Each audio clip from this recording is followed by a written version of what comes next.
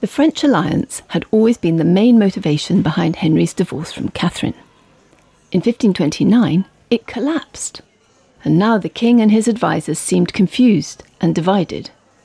Henry showed no interest in marrying Anne Boleyn. In fact, he showed little enough interest in her at all, and he apparently did nothing about taking control of the English church for himself.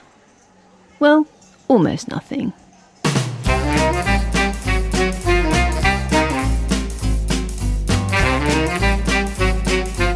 Hello, good to see you at the History Cafe. This is where we come to talk usually about historical stories everyone knows. Just want to try out some new ideas. I'm John Rosebank. And I'm Penelope Middlebow. At the History Cafe, we revisit stories that have got stuck in our collective memory, but just don't look quite right to us. So get yourself a coffee, pull up a chair, and let's see what happens.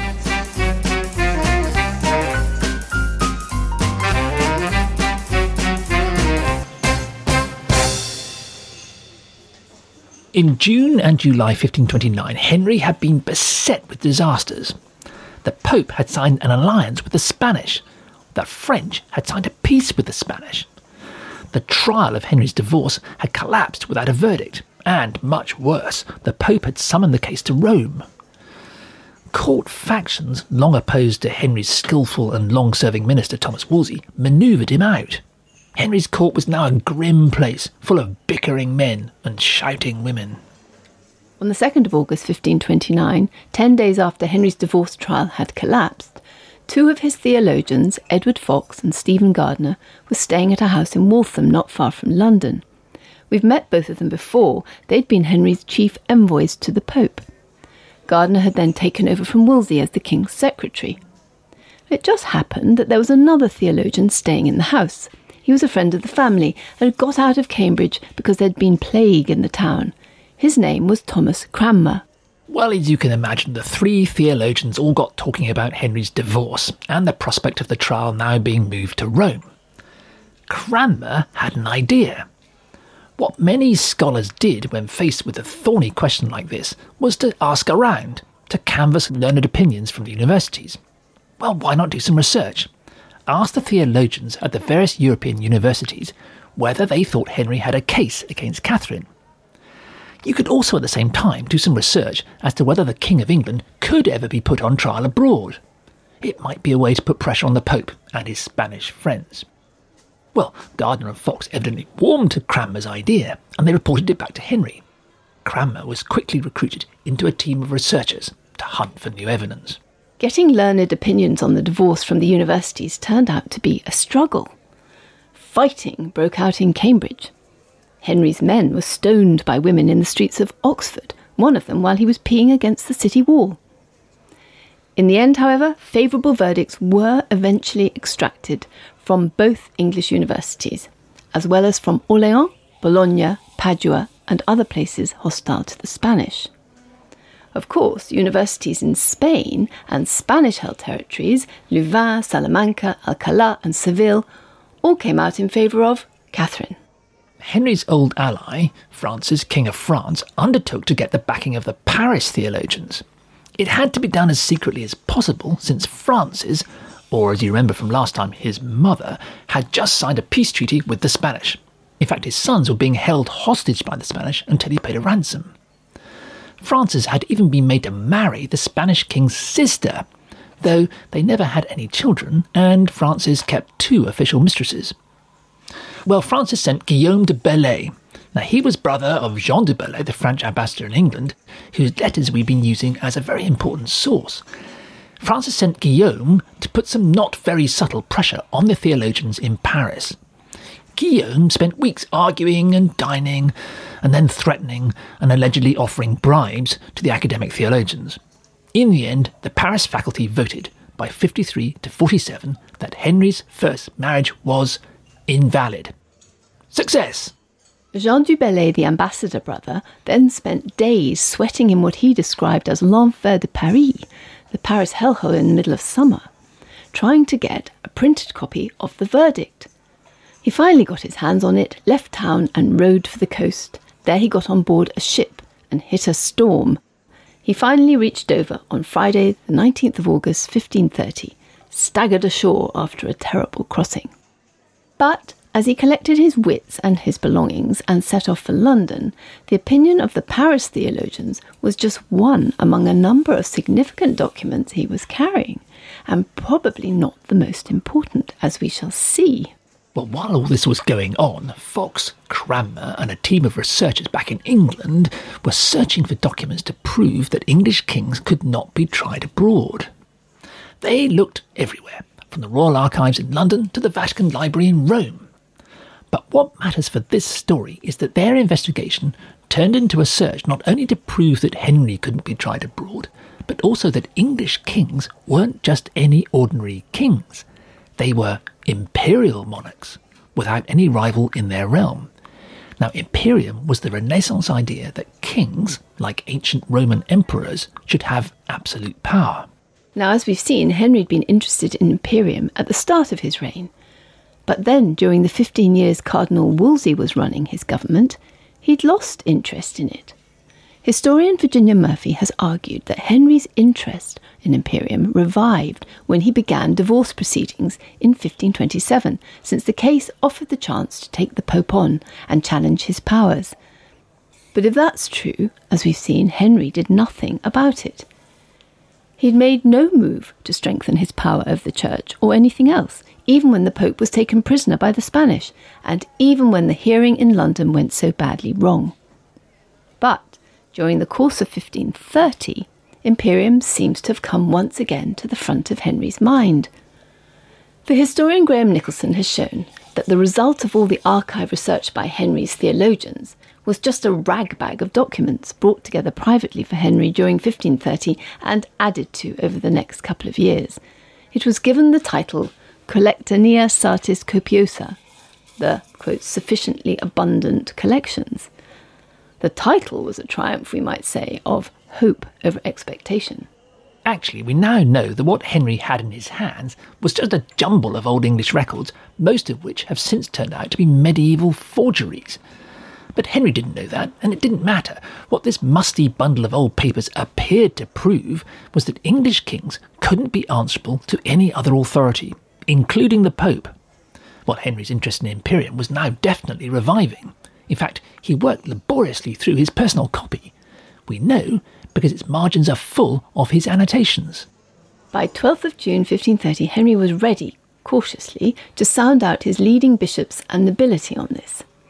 He asked them plainly whether he could go ahead and give himself a divorce and ignore the Pope. One man fell on his knees and pleaded with the king to think of the uproar such a thing would create in the country. Henry at once backed down. It was obviously not yet the moment to begin acting like a king with imperium. He'd have to wait until he could bring his leading men with him. But then suddenly, just a couple of months later, in August 1530, Henry comes out with all guns blazing.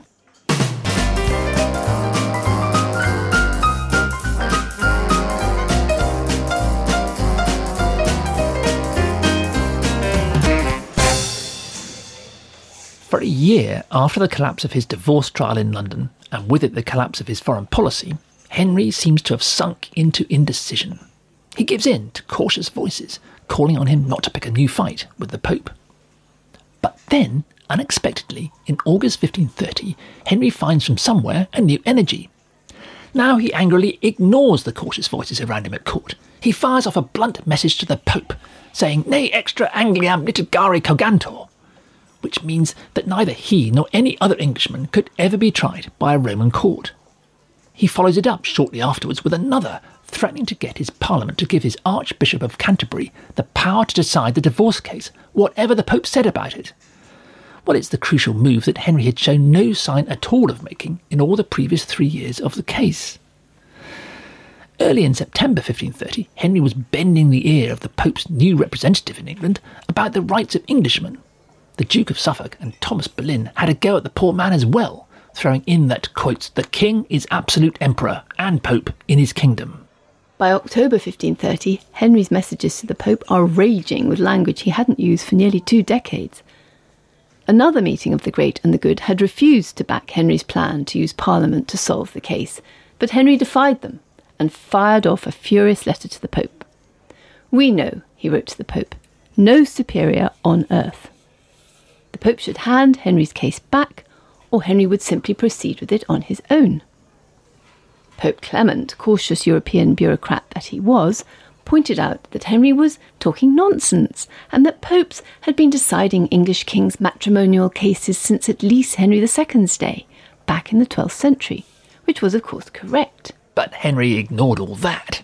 Now, for the first time, he was moving actively and majestically onto the offensive. His team of theologians began writing a book against the Pope. They entitled it A Little Treatise Against the Mutterings of Some Papists in Corners. Much more ominously, Henry began filing dozens of legal charges against English clergymen. He used the medieval statute of praemunire, which banned anyone from referring cases to Rome. He only dropped his charges when the bishops offered him a massive bribe, £100,000, about 45 million today.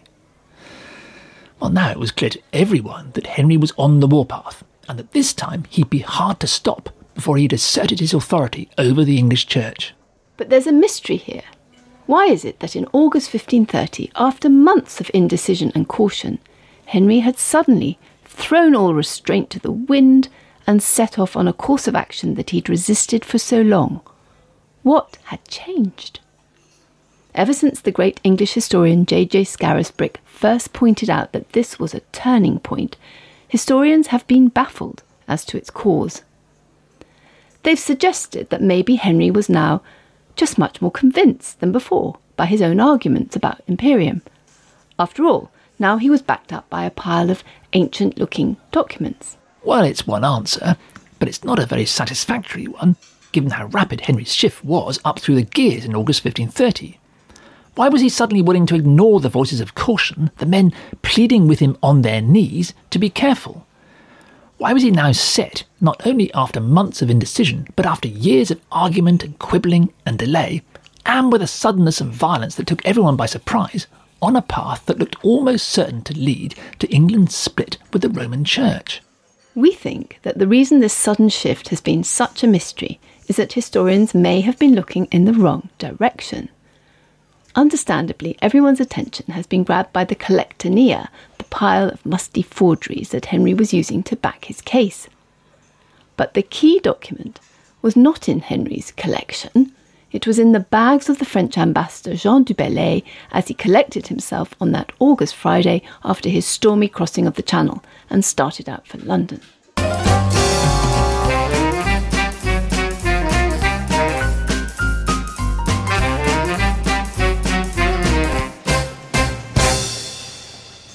Historians have always struggled to explain why it was that in August 1530, Henry suddenly goes on the offensive.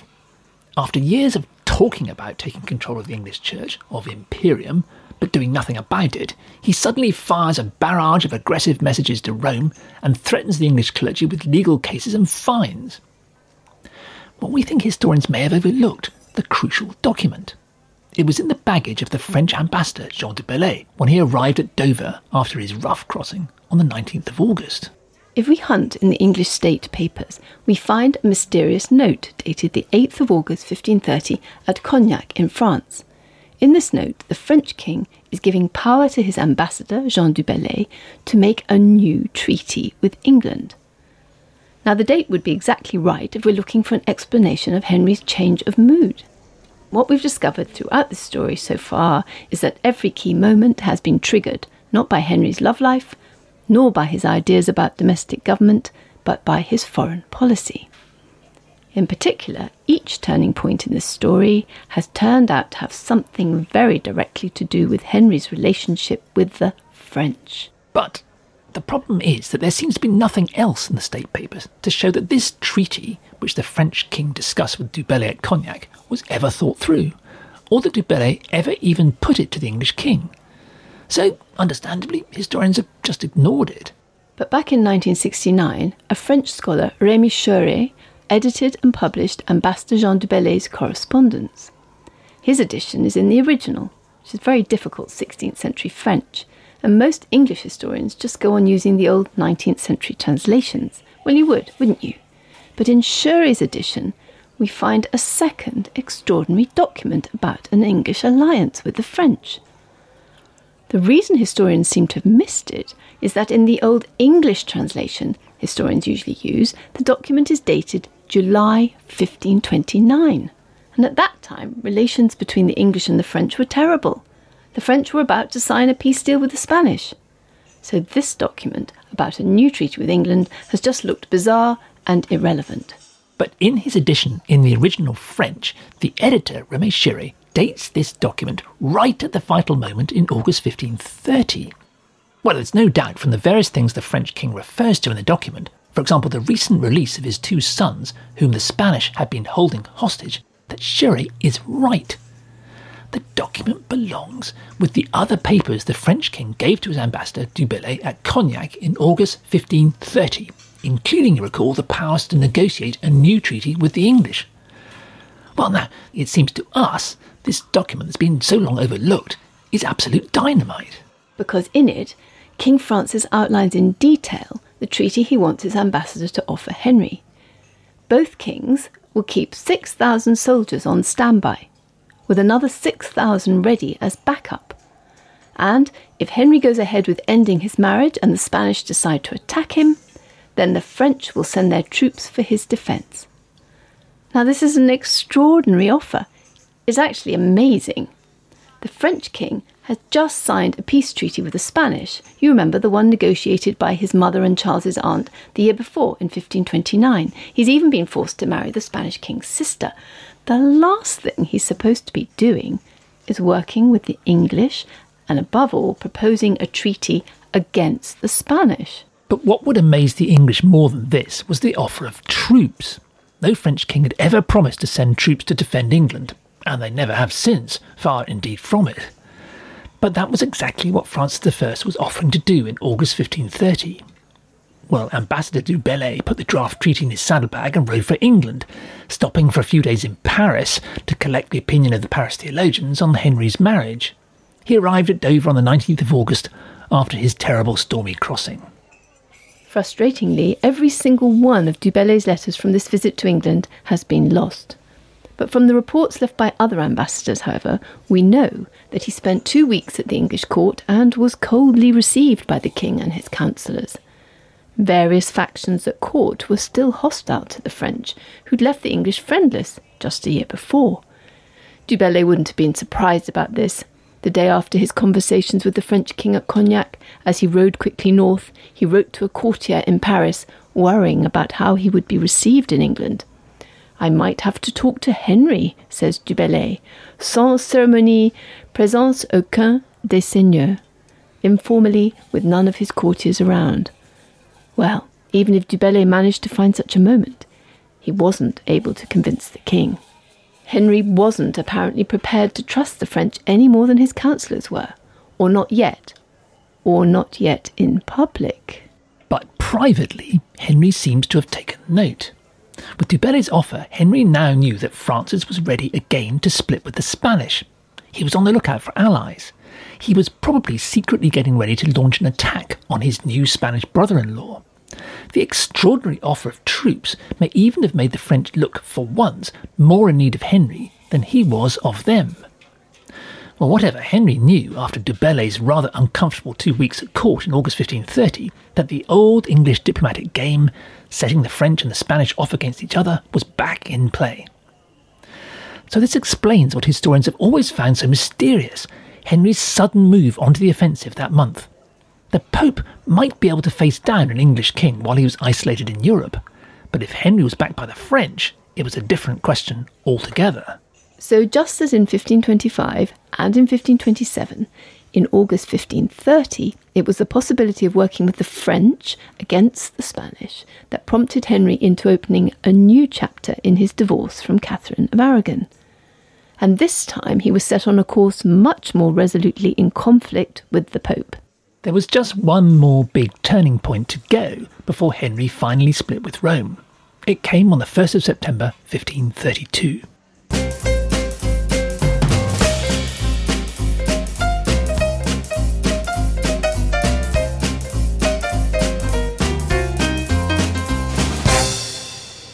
From August 1530, armed with the knowledge that the French were back in play for a common front against the Spanish, Henry begins to move his campaign forward, not only to divorce Catherine, but also to take control of the English Church. On the 1st of September 1532, Henry made Anne Boleyn the Marchioness of Pembroke. It was, at long, long last, the first sign Henry had given that he was probably intending to marry her. When we say probably, because even then, at the same time as he gave her this title, he unusually made provision for her yet-to-be-conceived son to inherit from her, quotes, whether or not born in wedlock. Clearly, even then, Henry hadn't yet decided what he was going to do. But he kept his options open.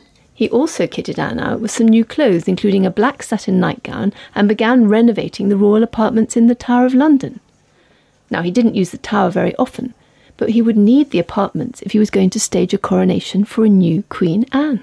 Now the question is, what had persuaded Henry that the time might have come at last to sort his marriage out?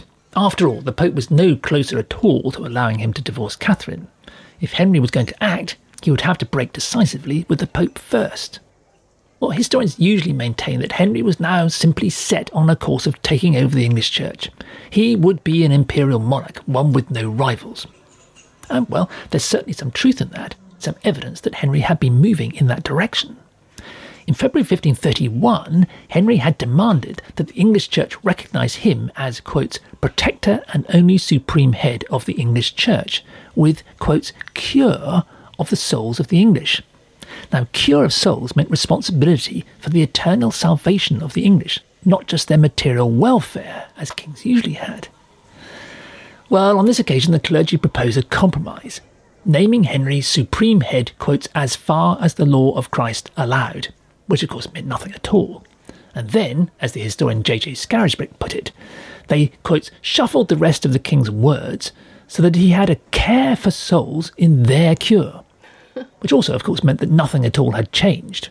This round, anyway, had gone to the churchmen. In 1531, the distinguished English legal authority Christopher St. Germain brought out a new edition of his textbook, Doctor and Student, in which he supported Parliament's right to govern the English Church.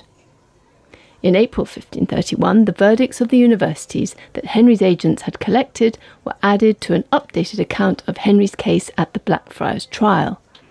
They were all published under the title Censurae Academarium. In this book, for the first time, Henry very publicly stated that he would take action in England in defiance of the Pope. So, this round to Henry.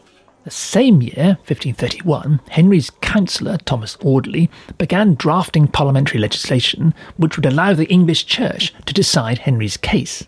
It was something many had expected him to do in the summer of 1529. In fact, it was something he could have done long before.